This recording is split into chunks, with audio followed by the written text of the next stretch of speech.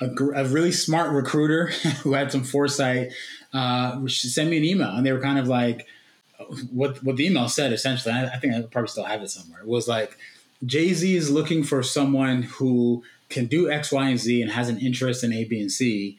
Do you know anyone who might be interested, or would you be interested, right? And so, I'm guessing that's a recruiter tactic, right? Like, do you know anyone who's interested?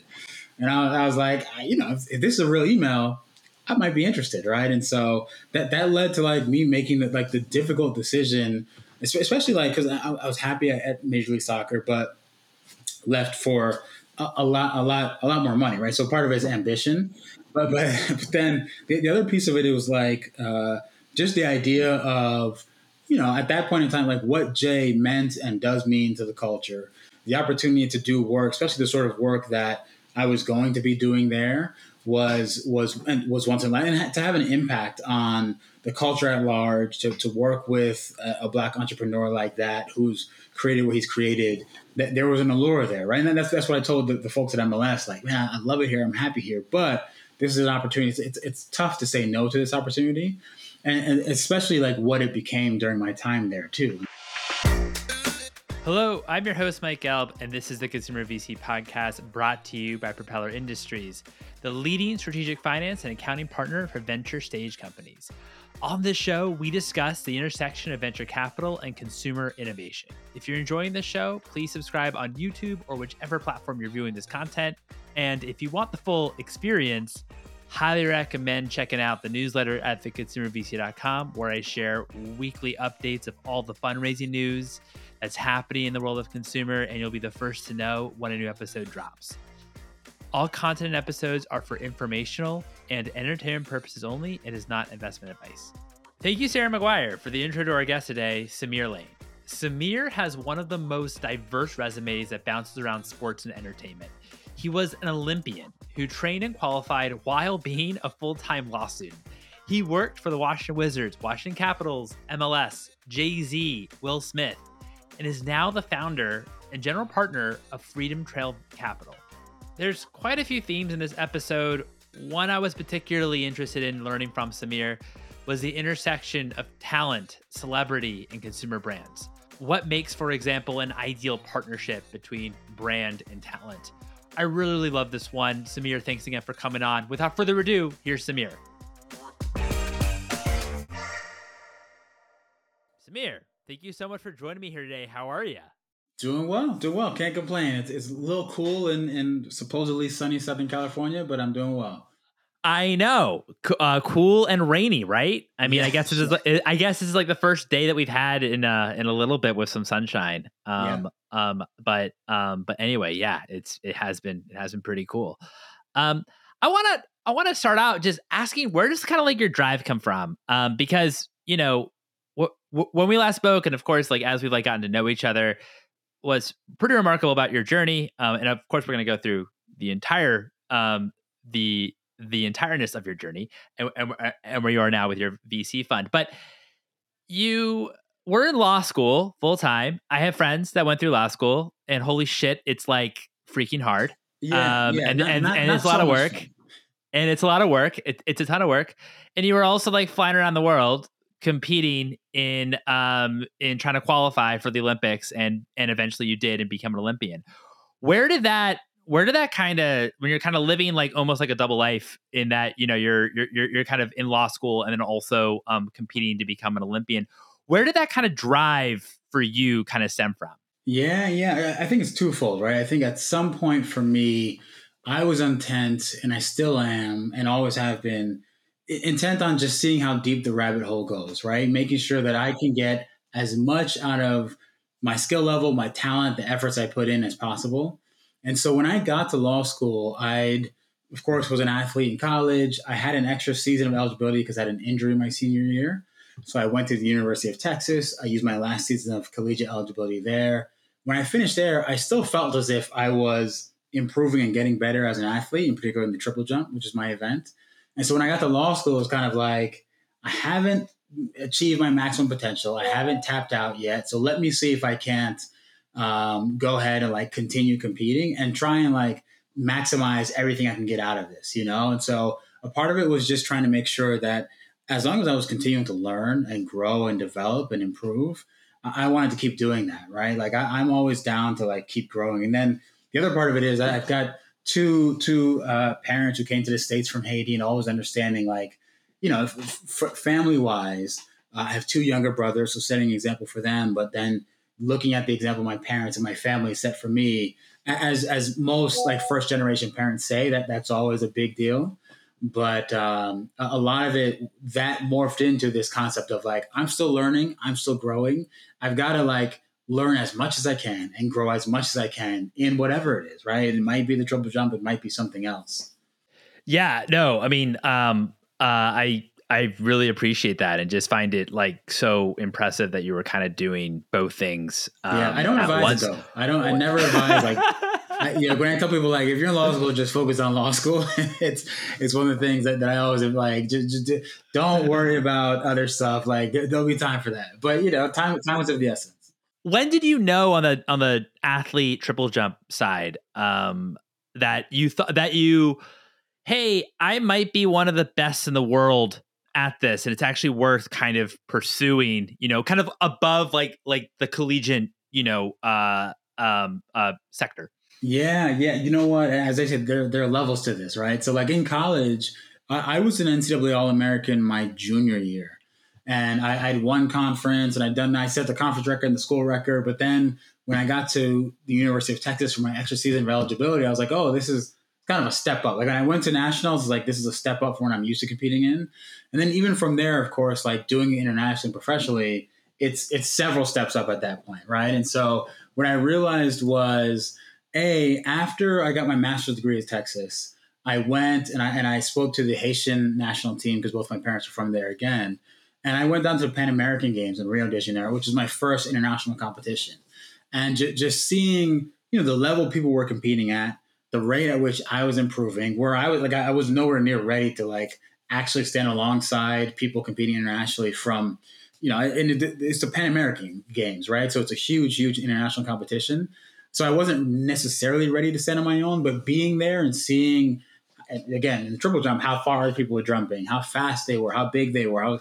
At some point, that exposure helped me to realize, like, I'm not as far away as it might seem.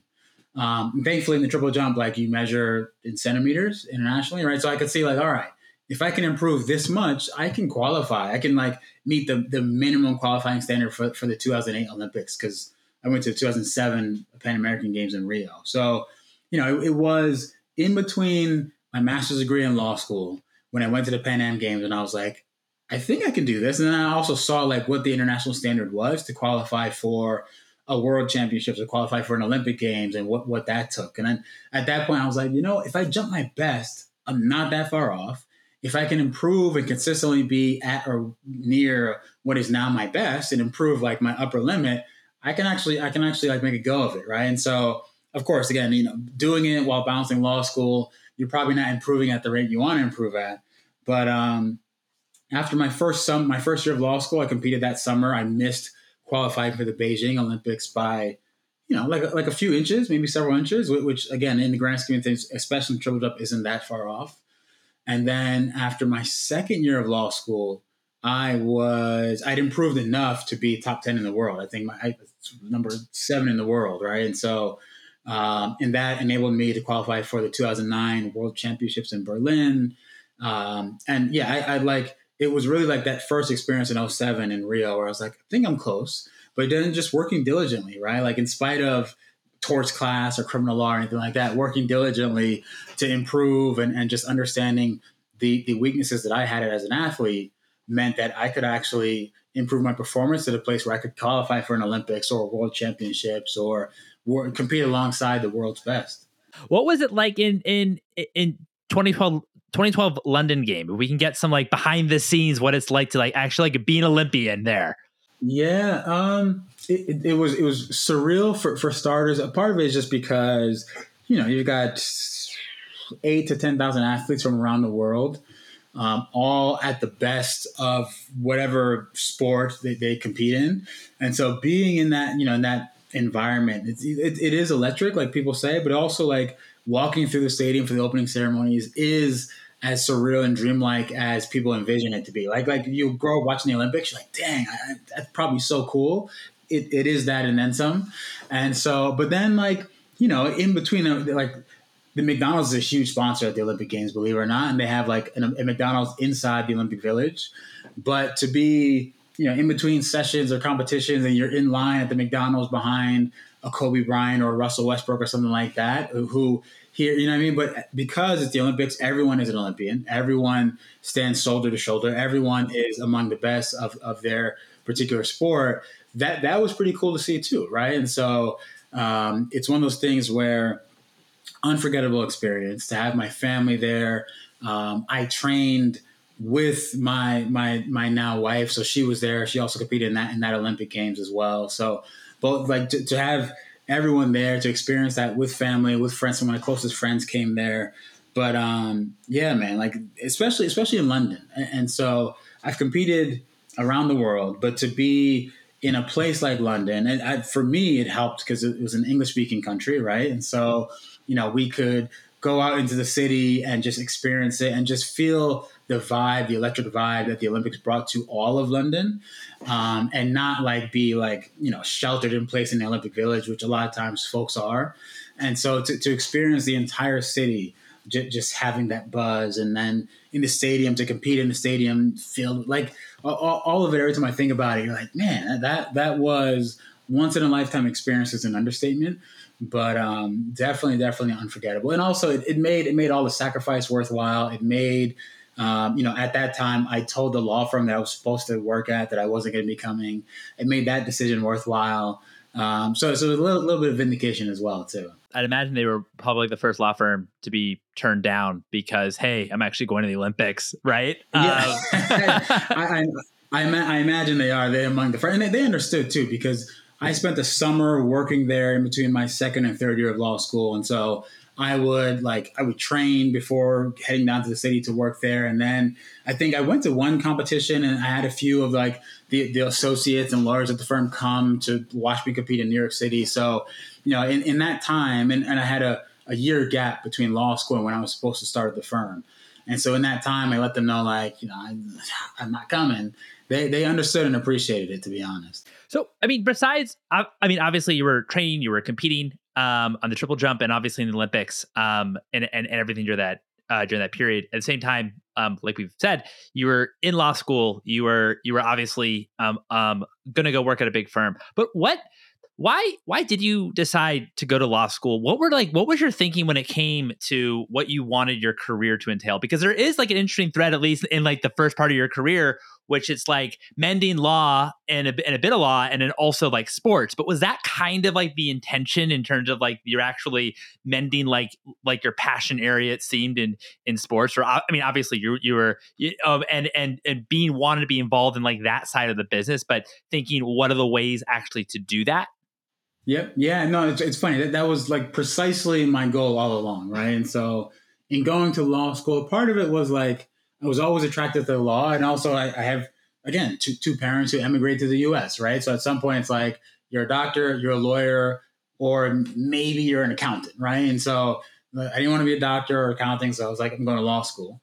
But then on top of that, the goal for me was always, if I'm going to law school, I also want to marry it with something I actually like doing or I'm passionate about or I'm knowledgeable about. And so even to be honest, when I looked for law firms that I was going to spend my summers at, I worked only specifically, and I looked for and sent my resume only the firms that had sports teams or sports divisions or did sports law.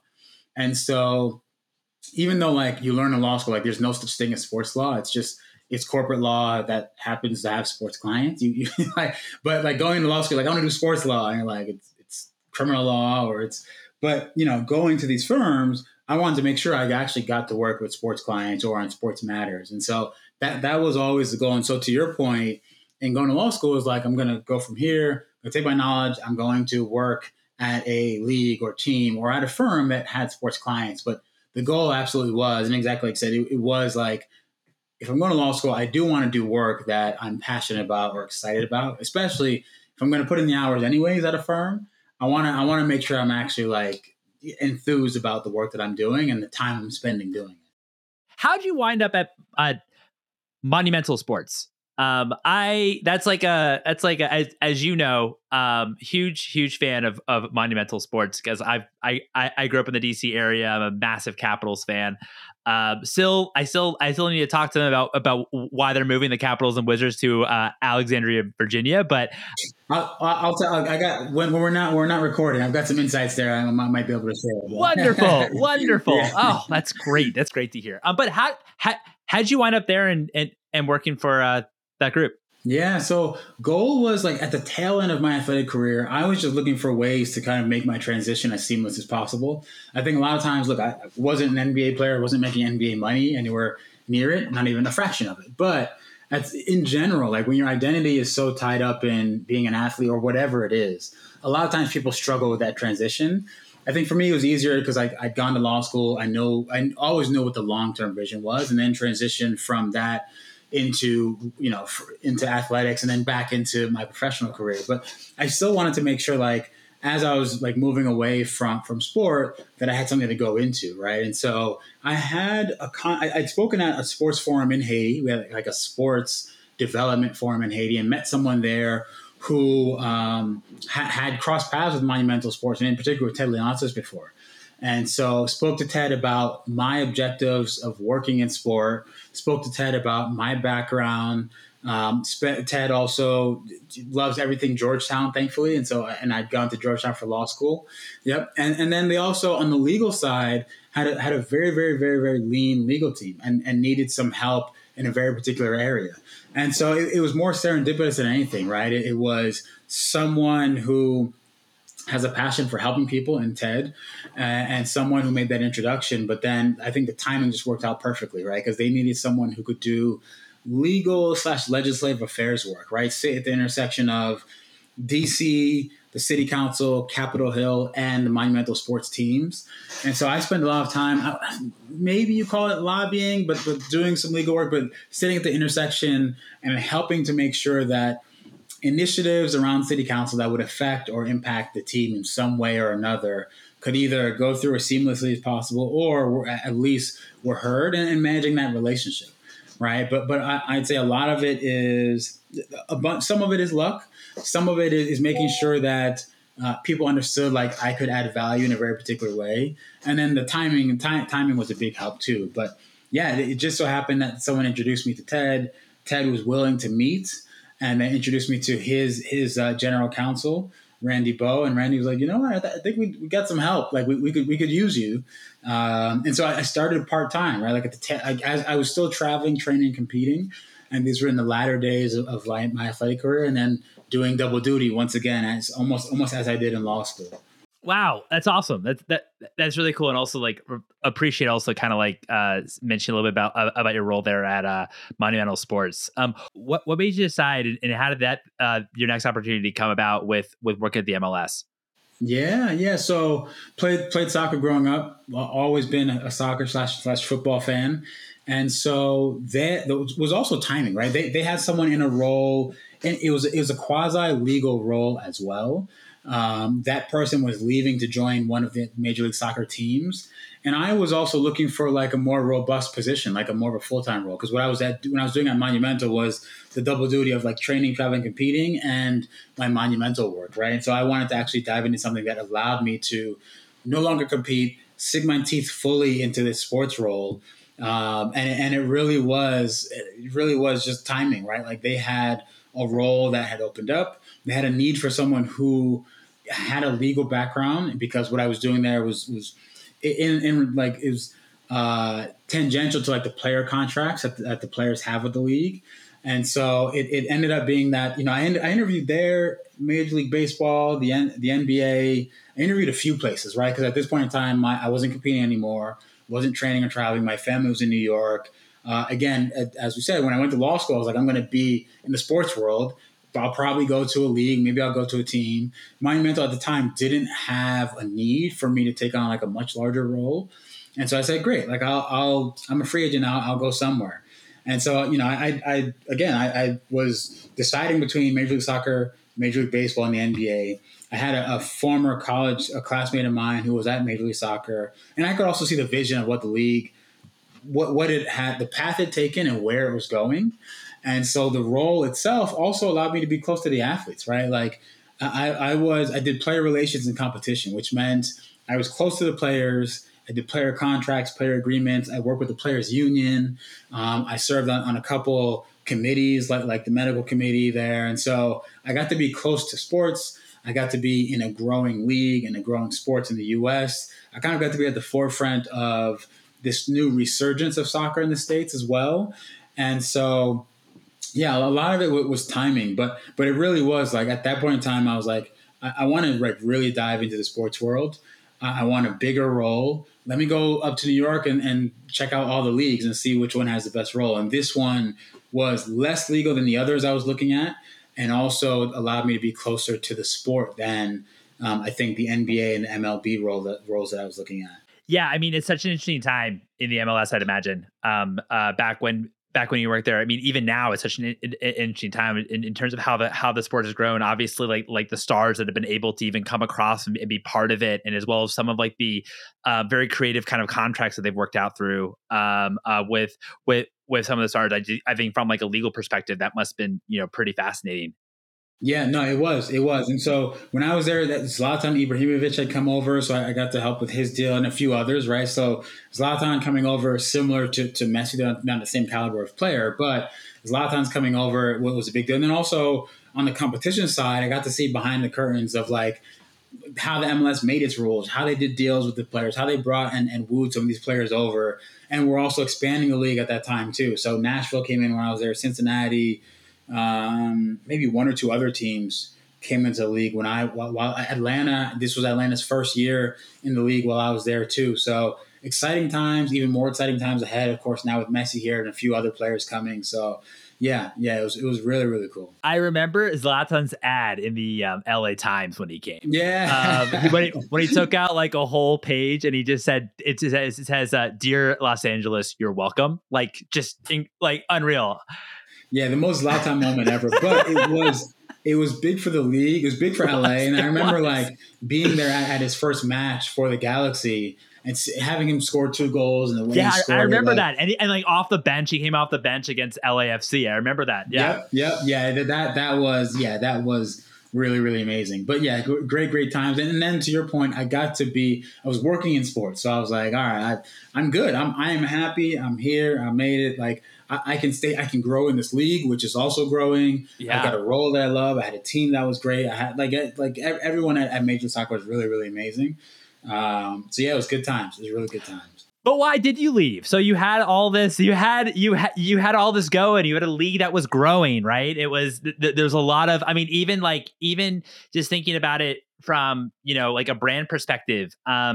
Like I remember one kind of beverage expert telling me how like the rise of Celsius, for example, the energy drink, and like they actually lashed on themselves from MLS like when like a decade ago, and like that was part of the reason why they probably not the only reason, but like what an incredible league to be a part of during that kind of growth spurt that I'm sure was like a lot cheaper to do than the NFL and maybe NBA and what have you.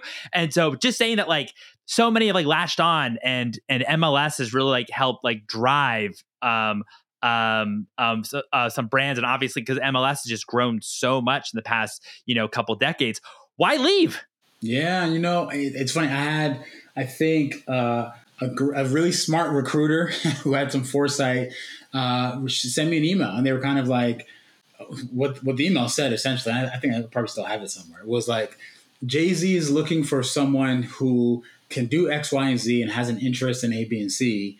Do you know anyone who might be interested, or would you be interested, right? And so, I'm guessing that's a recruiter tactic, right? Like, do you know anyone who's interested? And I was like, if this is a real email, I might be interested, right? And so that led to like me making the difficult decision, especially like because I was happy at Major League Soccer, but left for a lot more money, right? So part of it is ambition, but then the other piece of it was like just the idea of at that point in time, like what Jay meant and does mean to the culture, the opportunity to do work, especially the sort of work that I was going to be doing there, was once in life, and to have an impact on the culture at large, to work with a Black entrepreneur like that who's created what he's created.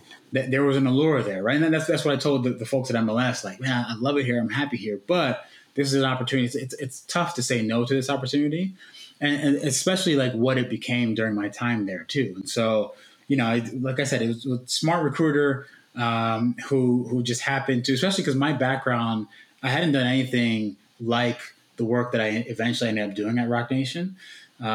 So yeah, I got one of these days I got to talk to that recruiter and be like, so how'd you know, like what in my profile said to reach out to me? But yeah, no, I was wooed away. I was wooed away by both a recruiter and by the Rock Nation label, and by Jay-Z's allure as well. And it's, I mean, as you say, like it's kind of seems like very, very different in terms of like your previous roles at like, working for Monumental Sports, which obviously, with working with the Wizards, the Capitals, and obviously Georgetown with Georgetown's some of their games going being played at the Verizon Center. And then of course, with MLS working for a league, this is like a transition into I mean, still, obviously, sports is part of it, right? Because they also have like their own sports agency. But can you tell me a little bit about how Rock Nation is kind of structured? I know it's a JV between Rockefeller Records, Jay-Z's label, right? And then also like Live Nation. If you can but would love to kind of learn more about a bit of the history. How did that kind of come about, and overall like how like the decision making kind of happens? Yeah. So it's so what I will say, it's Jay-Z in signing his deal with Live Nation.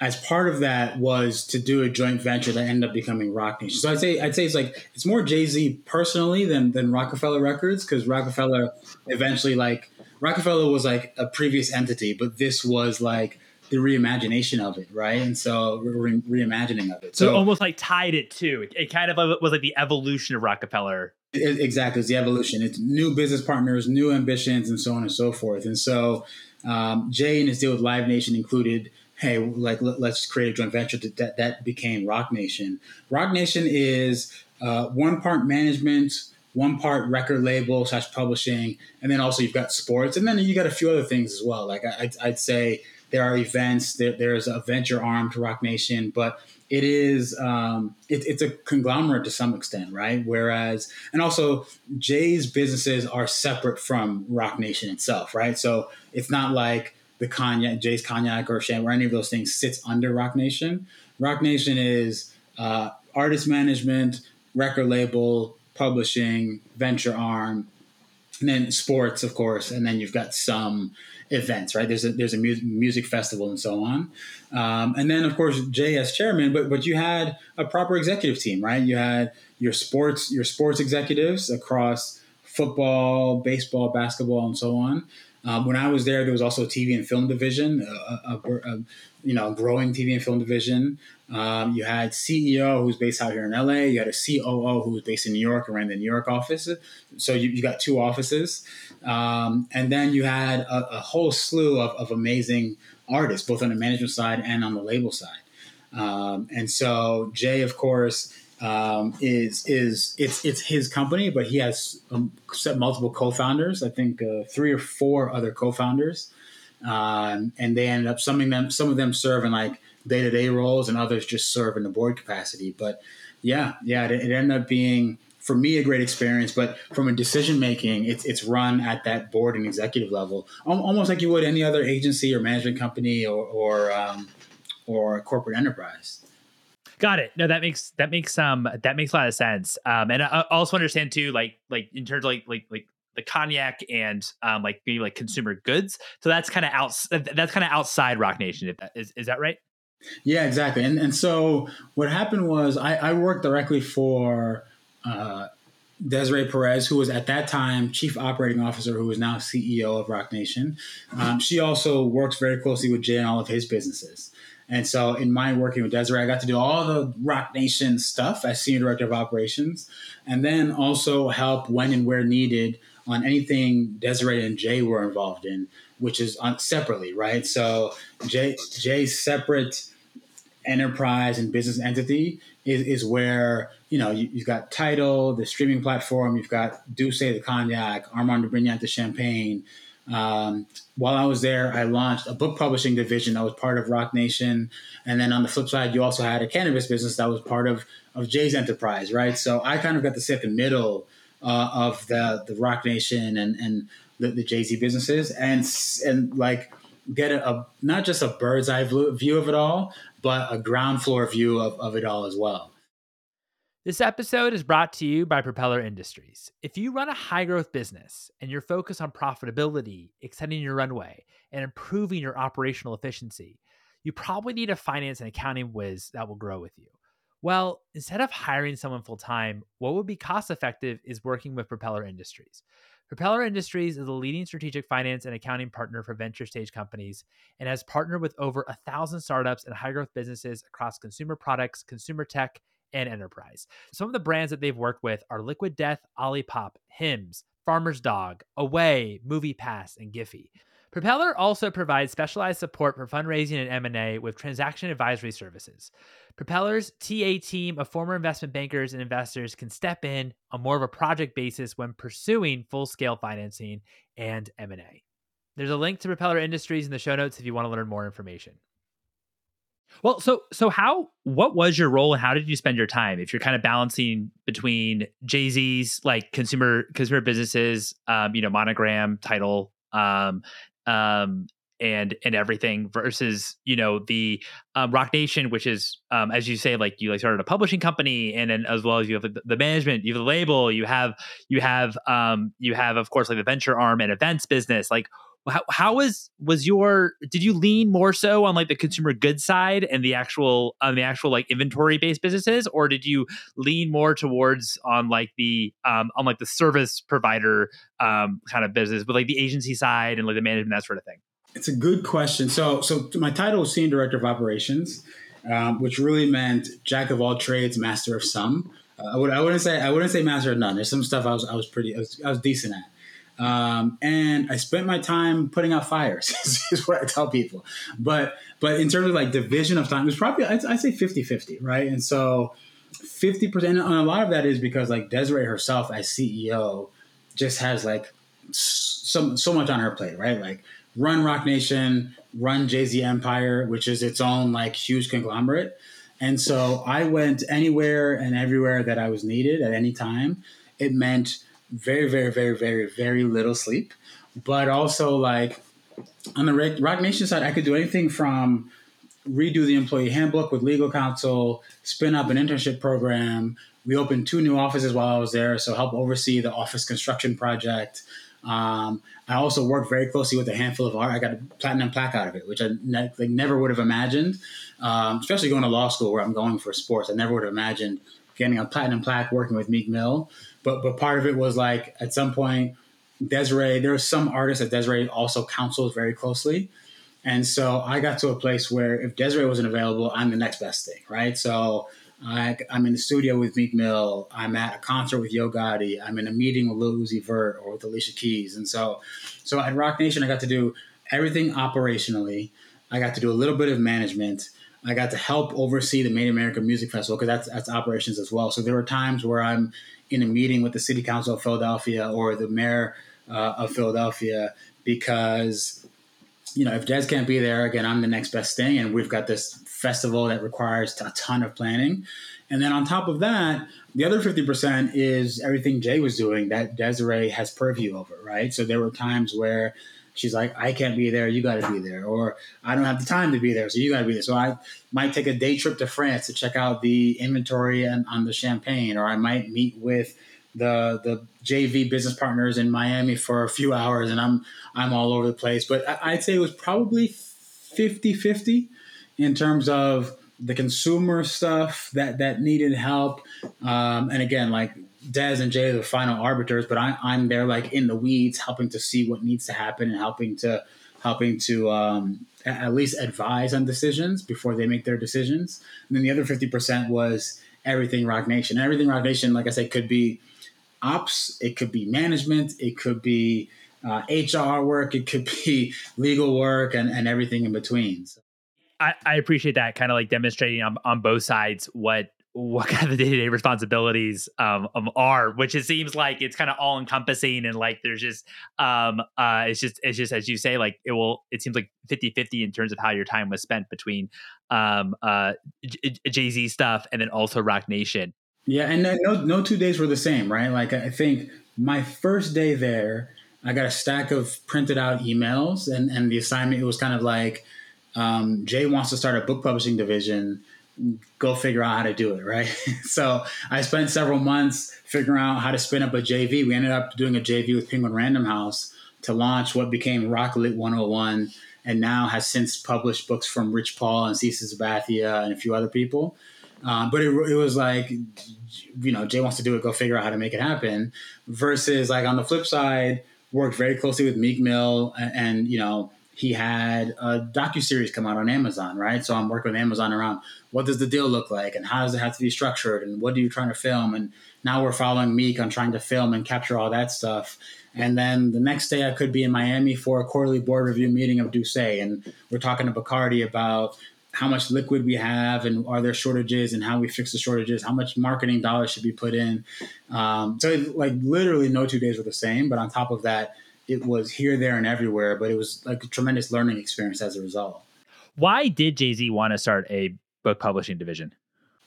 Yeah, I think a lot of it was it's the same reason he has Rock Nation as a whole and Tidal and so on and so forth, was to give a platform for artists to tell their stories in an unfiltered, unadulterated way. And also to be artists first, right? There's a reason that Tidal, even to this day, spins out the most royalties for artists versus any other platform. It's not even close. And so from the book publishing standpoint, it's why like Rich Paul can choose to publish his book on Rocklit 101 or Cece Sabathia or anyone to that effect, right? So the deals, I'd say, are artist friendly, but beyond that, it's not like, when it comes to like what the artist or the athlete or whoever is saying, it allows the clients of Rock Nation to have a place where they can tell their story and do so in a way where they know, like Hachette Books or Simon & Schuster, the editor at Simon & Schuster is not going to like spin their words or try to soften it or make it any particular way. It's like, this is a place where you can tell your story, whatever that story is. And also it's an outlet for folks in Rock Nation who, like, in some cases might not get book deals or might not have a platform to tell that story from a typical publisher to be able to do that. And yeah, they still have their protocols and boxes you have to check in terms of which books are published, because you still got to do good business. But it really was intended on being a platform for folks to say what they have to say. And that's always been, I think, his MO, right, is uplifting artists, athletes, entertainers, and everyone else, but allowing them to kind of own their destiny to some extent. That makes sense. Another kind of outlet for them too. Another kind of way to kind of share your story, not just obviously through song, through music. Another art for them to do it. Another avenue. On the consumer goods side to Jay-Z, since obviously you were very involved in that. From what you've noticed and the brands that you've worked with, what do you think is kind of Jay-Z's criteria when it comes to buying a stake or getting involved with a brand? So I think a few things. I think first is authenticity with what he stands for and with how it's going to relate or be received by the people. It's got to look and feel and be authentic to him. But in general, like whatever it is has to be authentic as a brand. And it has to connect with people in a way that isn't just about like, oh, it's got his name on it, right? No, it's got to be like a real meaningful connection. I do think the other piece is like, for him, it's not the idea of building a brand on his back or just because it has his name. Like that's never been a thing for him, right? Like put my face here and use my face to market X product. I think the other piece is understanding that the business is good business and the product is a great product, whether or not he's involved. And then aside from that, can he come aboard and add value in terms from like a creative direction standpoint, right? Like, is there a place for him to leave his imprint and leave a mark and add value creatively in a sense that, because his brand is like, it's always been aspirational. It's always been, if I can do it, you can do it too. it's always been like leaving leaving some gems, a lot of times in his music, leaving some gems and breadcrumbs for people to follow to get to whatever their level of achievement is. And so his brands always have that like aspirational quality to it too. So for him, I know he likes leaving his imprint on whatever it is, but he also wants to make sure he's able to add value and move the needle in a meaningful way, right? So he's not going to come aboard anything unless he can actually have an impact that makes sense. But authenticity is a big piece. The quality of the product is also a tremendous piece as well, right? So the cognac has to be excellent. He was the one who's deciding what that taste is. The champagne has to be excellent, and so on and so forth. And then the last piece, like creatively, is he able to like have an impact that is meaningful and have an impact that will be culturally relevant, but also just move the needle from a business standpoint too. It's not just about attaching his name to something just for the sake of doing it. It's about what does his ethos and his involvement in a project mean. And you see it nowadays, not as much on the consumer side, like he's killed it on consumer, but even with just like the work he's done with some of the shows and films he's attached his name to for Netflix, right? I think The Harder They Fall was one. They had another one come out. I think for him, he's like, can this film, again, to your point, another medium, right? In this case, in one case, it was book publishing. In this case, it's film. But can this film with his name attached to it, does it have cultural cachet? Will it be authentic to the community? Does it stand for something? Does it have some sort of meaning, and so on and so forth? But he takes that same process through consumer goods that he's involved in, right? Like, is it a great product? Will it be meaningful? Is it authentic to me and to the culture? And, if my name is associated with it, are people going to like scratch their head about it, or is it going to make sense in a meaningful way? And so, I think those are some of the boxes he definitely has to check. Is there like any like wild or fun stories that you have in terms of having Jay-Z maybe have to do something in terms of actually put for any one of his consumer brands? Oh man, no, Jay's different. I think Jay is he's not the. I saw The Rock had like a tequila truck that they drove cross country, and he showed up for Terramana. He's like serving serving tacos out of the truck. That's not Jay. but like as we were putting together Monogram, the cannabis brand, we had a meeting. I think that this is years ago. This is things have since fallen apart for them, but like. I think we met with the MedMen team, the CEO team, and Jay was in the room, right? Like to meet with the CEO and the CFO and the CMO about partnering on an idea that he had, right? And so he was very present in that way where it's like, I will add heft where I need to add heft. Otherwise, I'm here for creative input, right? Like especially like if the CEO of Bacardi is like, all right, we need to have a meeting of the minds, that's Jay's thing, or it's MedMen or anything like that, right? And so he was very smart about when and where he added that, utilized the leverage that he had and the star power that he had, but also always true to himself, which is again, like I know he preaches it, but I think he lives it as well. So it's not like he's going to be there like, this is my thing, go get it. I'm showing up at the liquor store, blah, blah, like a DJ Khaled, but that's also very authentic for DJ Khaled. It just isn't for Jay. So it's very different in that way. Yeah, no, that makes sense. I mean, obviously, it's obviously very, very different for the people. I know that when I was talking to another person that was close to the Troy Aikman 8. Troy Aikman has the 8 company, and Troy was like going bar to bar in Texas and like dishing out 8, and like it was like kind of like a road show for 8 beer and stuff like that. And that was Troy obviously like love to do it and everything like that. But it's all about what's authentic to the personality and the person.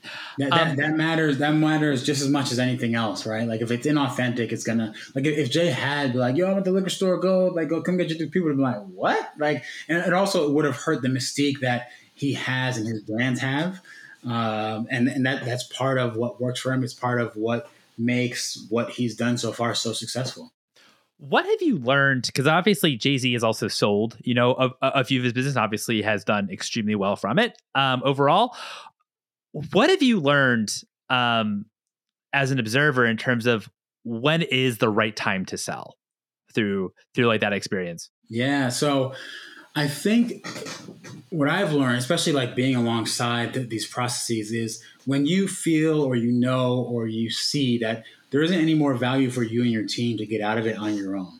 Right. And so a lot of times a strategic will come in and can plug your brand or company into their thing and take it to an entirely different level or stratosphere. And so it doesn't mean like you sell out entirely, and you might sell a portion of it. Right. But at some point you'll get a company, and especially even with talent, you'll get a company to a place where it's like, we can't take it any further than we have to this point. And plugging into a larger system allows us to kind of continue this journey that we're on.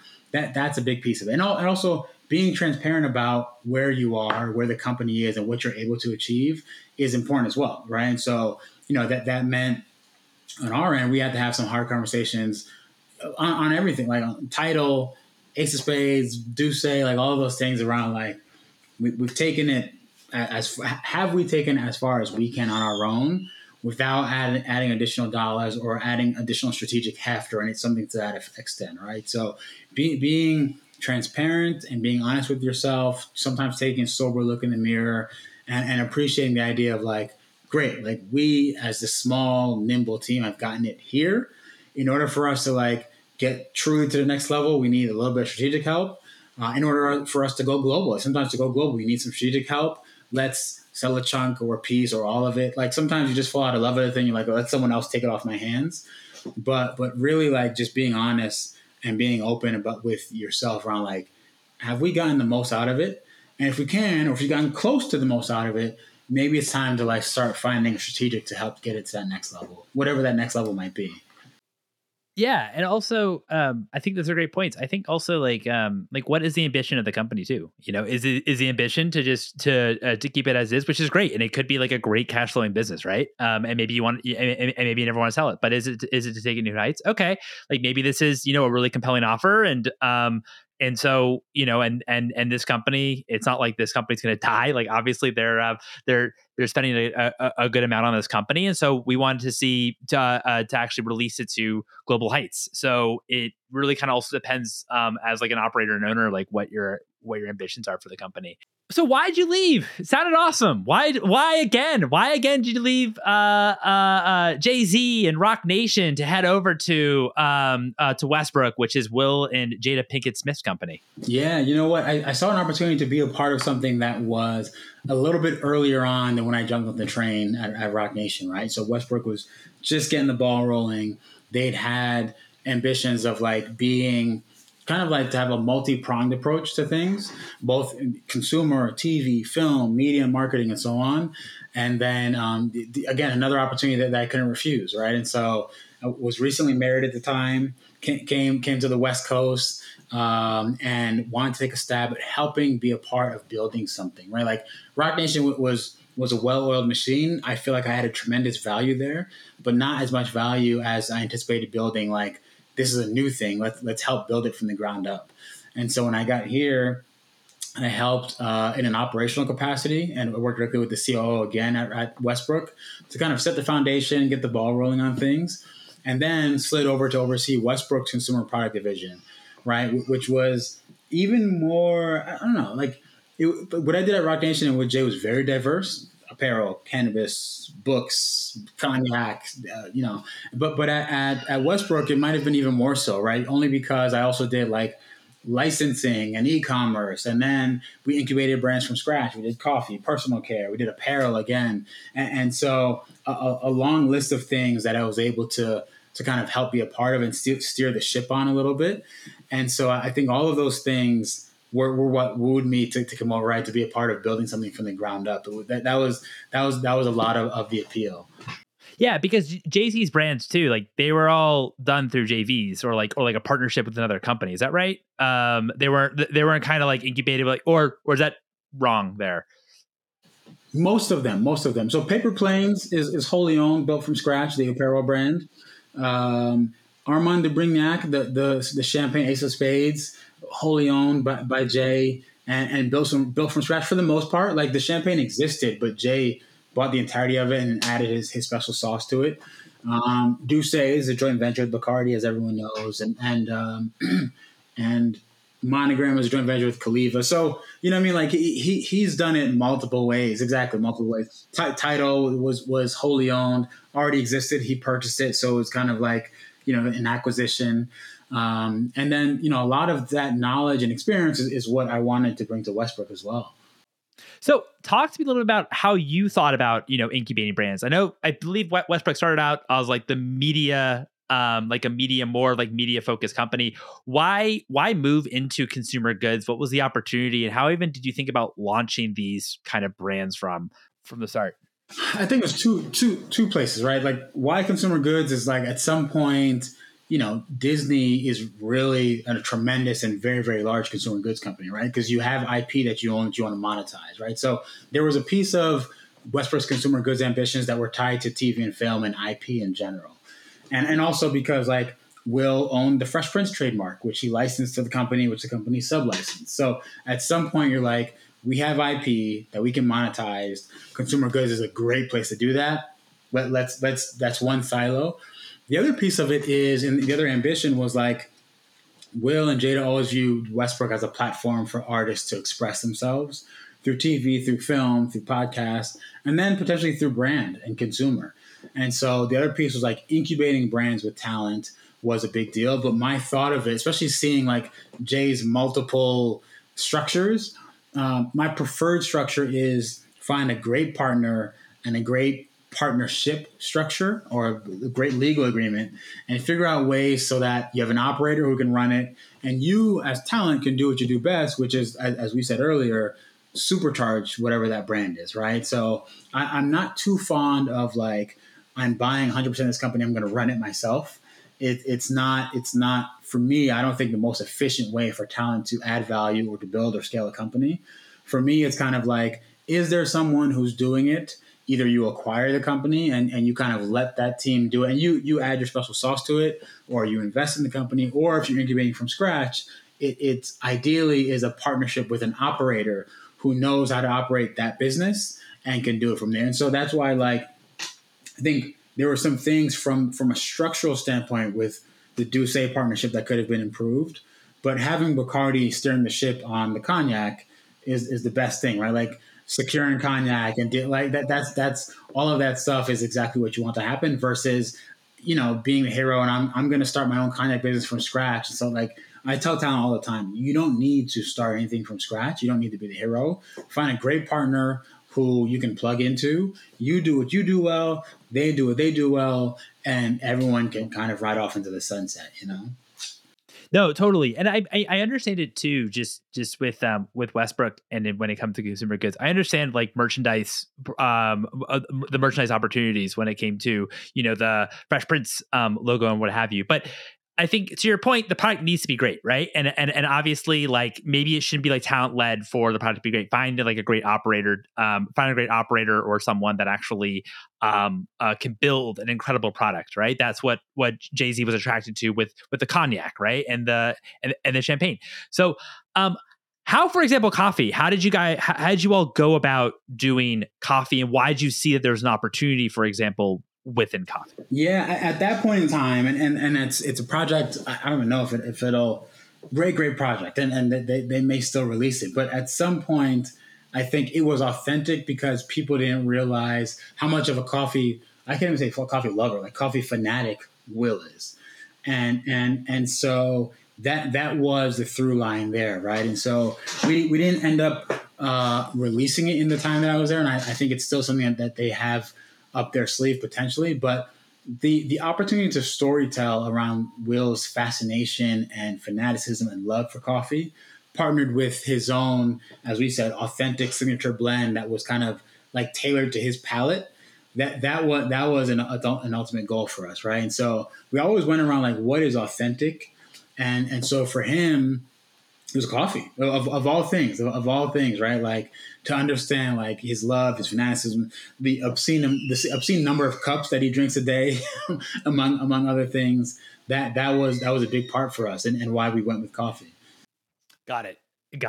So, what led? And I know you had a stint at Raptive, but what led you to founding your own VC firm, Freedom Trail Capital? What was, like, the impetus behind it?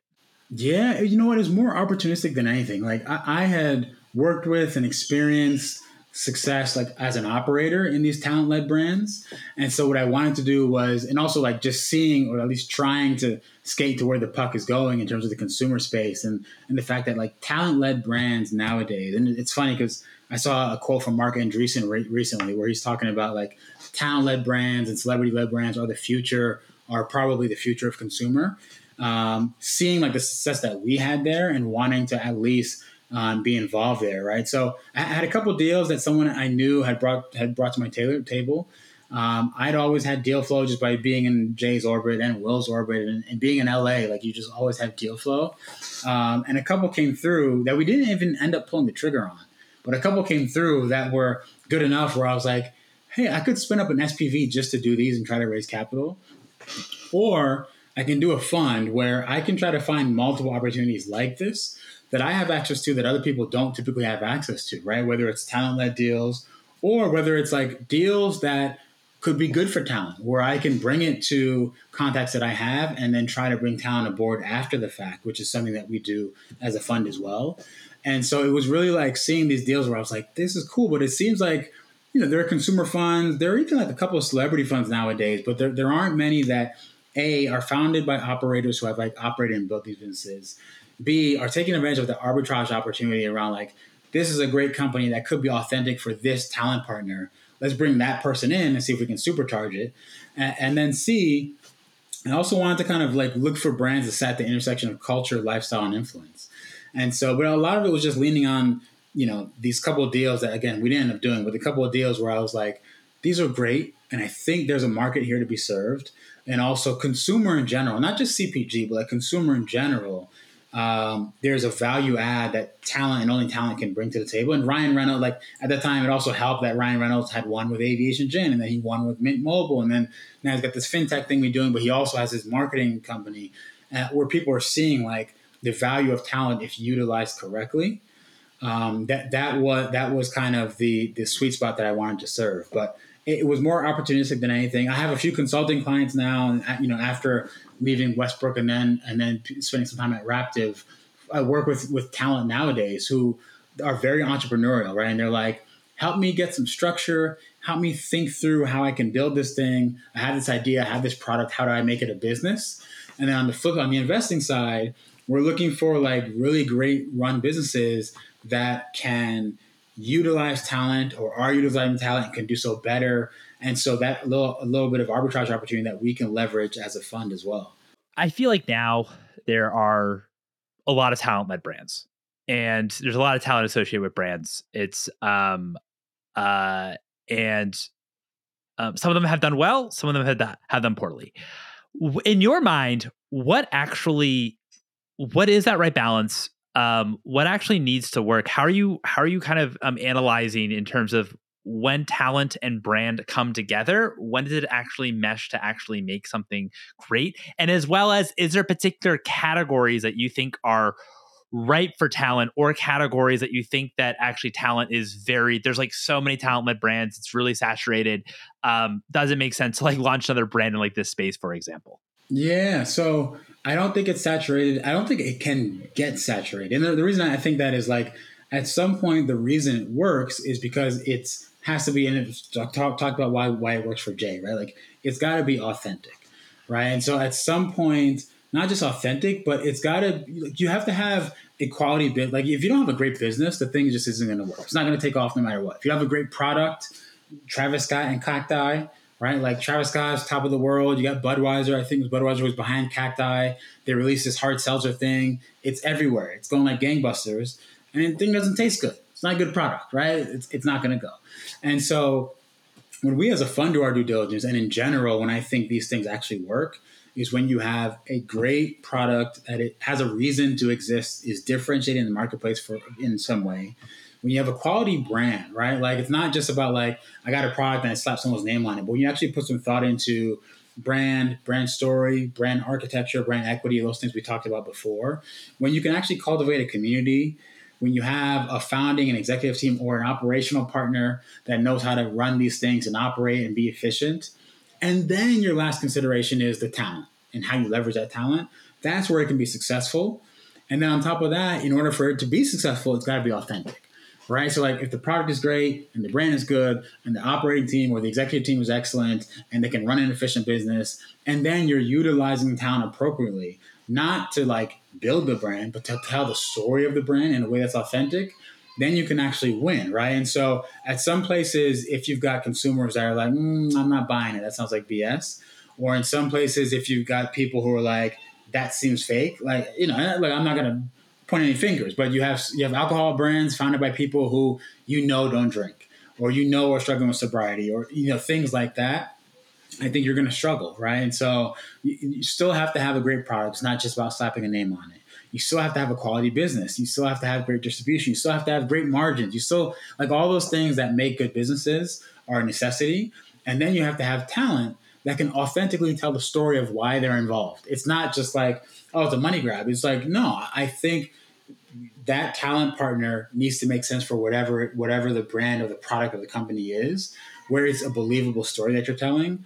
Now you can do something, right? And what you can do is connect that talent's following to the consumer for that product. The product can like use the celebrity as a proxy for making their own decision. And we do it all. It's why we've been like, endorsements have always been a thing. It's all, you have celebrity endorsement. It just so happens that nowadays celebrities are more entrepreneurial, so they're taking a piece of the company. Like, so when Beyonce says, pay me in equity, it's still, you've always had endorsers and you've always had endorsements for a long, long time. It's just a new model to it, right? And so now the other thing is, like, us as a fund, we're category agnostic within consumer. So I tell people, like, we do CPG, of course, but consumer tech, consumer AI, SaaS, all those things.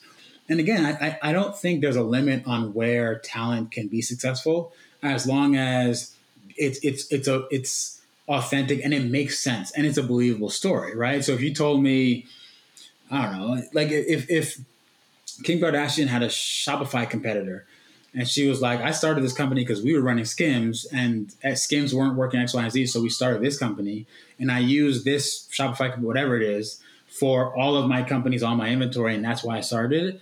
It's believable, right? And so at some point you get the authenticity behind it. And so I think it's also very much about storytelling, right? It's got to be woven into the story of the brand and the company in a way that is authentic, not just believable, not just like, if you tell it, will people believe it? Can you trick them into believing it? It's got to actually feel authentic.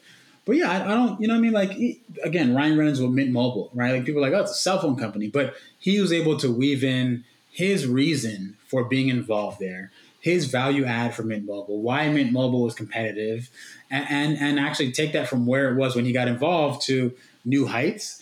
He's trying his hand again with this fintech company he's invested in. And for that reason, again, like we said, like, use talent to be top of the sales funnel. When you get people in that sales funnel, is it believable? Is it authentic? Do they have a reason for being like, cool, this makes sense, let me find out more? When you get them to find out more, the product has to be great, the brand has to be great, it's got to connect with people, it's got to be sticky and all those things still. It can't just be about, like, again, like a cacti, for example, like Travis, that thing, it blew the doors off of places when it like started, right? It was everywhere and everyone tried it. Then they drank it and they're like, this is not very good. And so then you're in trouble. Then you're in trouble, right? And so it's all, you gotta run a good business. You gotta have a good product, and then you gotta use talent appropriately. Yeah, well, I was just trying to think, because I think that's a really interesting kind of thesis that you have, and that not just consumer goods, but also, consumer tech and consumer AI companies. I'm trying to think if there has been like examples of like a consumer tech company that as a successful consumer tech company that had that was talent led. I'm just trying to think, because Tidal wasn't really like a success from like that capacity. Just trying to think of like a Tidal. Like, Tidal wasn't so much like a success from like that, like in like that kind of way. Yeah, not in that way, but judging from the exit they had, it's successful. It's a success to somebody, right? But yeah, but it's but you're right. Like, Tidal's probably a good example, right? Like, at some point, and I don't think it achieves the heights that even Jay wanted to, especially like where Spotify and Apple Music are. But for him, like, to tell the story of like, it's artist led, it's artist founded. I created this because I wanted a platform that I could have utilized, and so on and so forth. Again, I guess Mint Mobile is quasi CPG, quasi tech. I was thinking about Mint. If Mint would kind of qualify for that. And you'll get some, I think, very soon, especially in the AI space, you'll get some creatives who are going to be like, I use this to create whatever content, blah, blah. And like, you're going to get to, and I've seen it from us, like I've seen a few of those come through that I think I have a very good sense are going to be very successful in the not too distant future. So those are big ones, but it's got to be believable and authentic. And nowadays with this creator economy, you'll get folks who are like, yeah, it's a tech thing, but I use it to do X, Y, and Z. And I think from a consumer standpoint, people are going to actually welcome that and actually listen. Like if Mr. Beast was like, I edit all of my YouTube videos with this AI thing, the thing's going to go crazy. Like let's be honest, right? And so at some point, it's got to be right person, right story, right product, right company, and it'll go. And that's why for us, we're not just like it's just CPG. It's the talent that can like lift in a consumer tech brand might be few and far between, but they're out there. It just has to be right brand, right company, right talent, right product, all of those things. But you can get it to go. Yeah, no, it's a great it is a great point. It is like just like thinking back through, totally understand like the use case, certainly when it comes to creators, and that I mean that Mr. Beast example that you said I use like this program to like edit like all my videos, like 100% could see that, maybe doing quite well if obviously like the technology is that good, and people actually want to purchase again and again and again. You gotta have a great product, right? That's really like that's what matters. In that case, maybe you might like maybe the software, the AI serves on a per edit. You can do like a monthly subscription, or you can do like a per edited video. I don't know, so something to that effect. But to your point, it has to be that good. Or if Steve Aoki or DJ Jazzy Jeff had like a DJing software, right? Like those are like eventually you'll get like a software thing where someone like that, Calvin Harris, like I use, like back in the days when Fruity Loops came out. If Fruity Loops, like the actual like editing software was a thing, you know what I mean? Like a producer, like nowadays you have like star producers could be like, I edit on this software, and you know what I mean? So I do think, and that's why we're category agnostic. I think celebrity tequila is overdone, but someone could prove, because you asked about like categories that I think are too saturated. I'm over tequila, but that's just me. And then who knows? Like if there's an innovation in the tequila space that someone can come out with, then more power to them. I think it's just tequila, like Reposado, Añejo from a celebrity. I think that is overdone for sure. Okay, so ladies and gentlemen, Samyr is not investing in tequila anytime soon, it seems. But there are other agave-based spirits that I've heard of and seen, like a mezcal and a few others. I do think, like, going back, I love this idea of like the consumer tech question too. Like, it is quite interesting how in the music space you had Jay-Z and Tidal, you had Neil Young creating like his own music player. I remember that. I think it was called like Lalo or something like that. I remember him going on I think it was David Letterman and like talking about it back in the day. But it is interesting how like the winner turned out not to be some a company that had that kind of like talent led, which is just quite interesting, because you would have thought that these like big musical figures, obviously, that it would be maybe come from that the technology would be they'd be kind of part of that technology moving forward. So that is quite interesting. How do you diligence like the actual company itself? Because I mean, obviously you understand like the talent side, and of course you have like the operations experience from yourself. But like in your mind, how do you truly find like, okay, this is truly a great product, and I now want to supercharge it with trying to maybe bring talent involved, or if talent's involved, like I want to be part of that. But how do you actually diligence like the product itself, whether it's a brand, whether it's a piece of technology? Yep. Yeah. I think twofold. I think I look at it from an operational standpoint. Like when you unpack the business, it's like, what's the P&L look like? What's the balance sheet look like? What are the margins? How are you operating? So on and so forth. That's like your typical, it's got to be a good business. But then it's also anecdotally, right? Like at some point, how do retailers feel about it? Are you growing in distribution? Are you growing in door count if it is a product? What's the community feel about it? Like, what are people saying about it? Are you growing? Is there some sort of velocity in terms of how people are adopting it or growing it?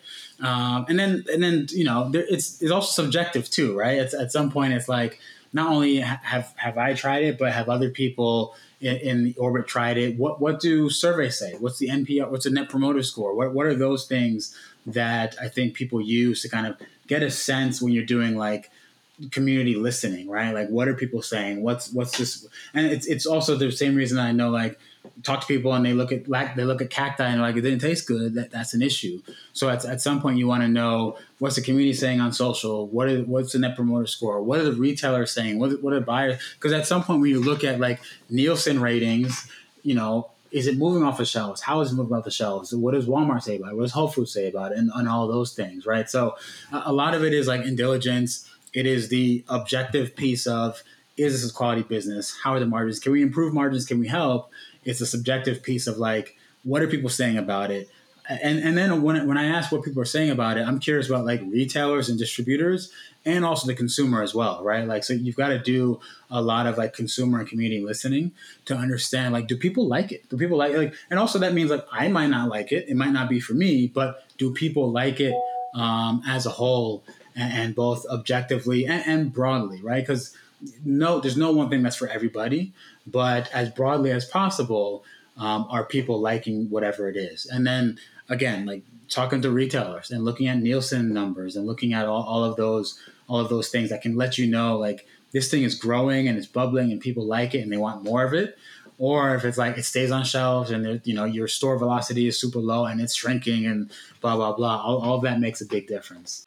Yeah, that makes sense. Like, do people, once they buy it, is there like repeat rates? Are people coming back for more and what have you? So that it makes total sense. And then you ask, and only because you asked on the tech side, it's not as simple as like looking at Nielsen and like store data and all that stuff. But the other piece of it is like, what's the email list look like? What do socials look like? And then I'm going through comments in socials, right? Do people like it? Do they use it? What do they talk about? What are they complaining about? Are they subscribing to it? What do the blogs look like? What's Reddit saying? What are the communities saying? What's Discord saying? All of those things kind of add up to make a big difference if you're actually like paying attention. And then as an investor, you got to pay attention, but also as an operator, you have to pay attention too, right? At some point, if there are enough people on a Reddit board saying like, this part of this app stinks and I hate it, you got to listen. You got to listen. It's how you improve. It's how you get better. It doesn't mean you listen to everything. It doesn't mean that everybody has a point. But if it's loud enough, you have to understand, like, people hate this product. They like this product. They like it except for this one thing or whatever it is. This solves a real problem for them from a tech standpoint. Like, does this app solve a problem for them? Had they been waiting for it and so on and so forth? All of that makes a huge difference. Samyr, I feel like I feel like this interview could have lasted honestly like another hour. It was so much fun talking with you. Thank you so much for your time. I really, really appreciate it. Yeah, no. Thanks for having me. It's been a pleasure. And there you have it. It was a pleasure chatting with Samyr. Samyr, thanks again so much for coming on the podcast. If you're enjoying the show, highly recommend checking out consumervc.com and subscribing to the newsletter.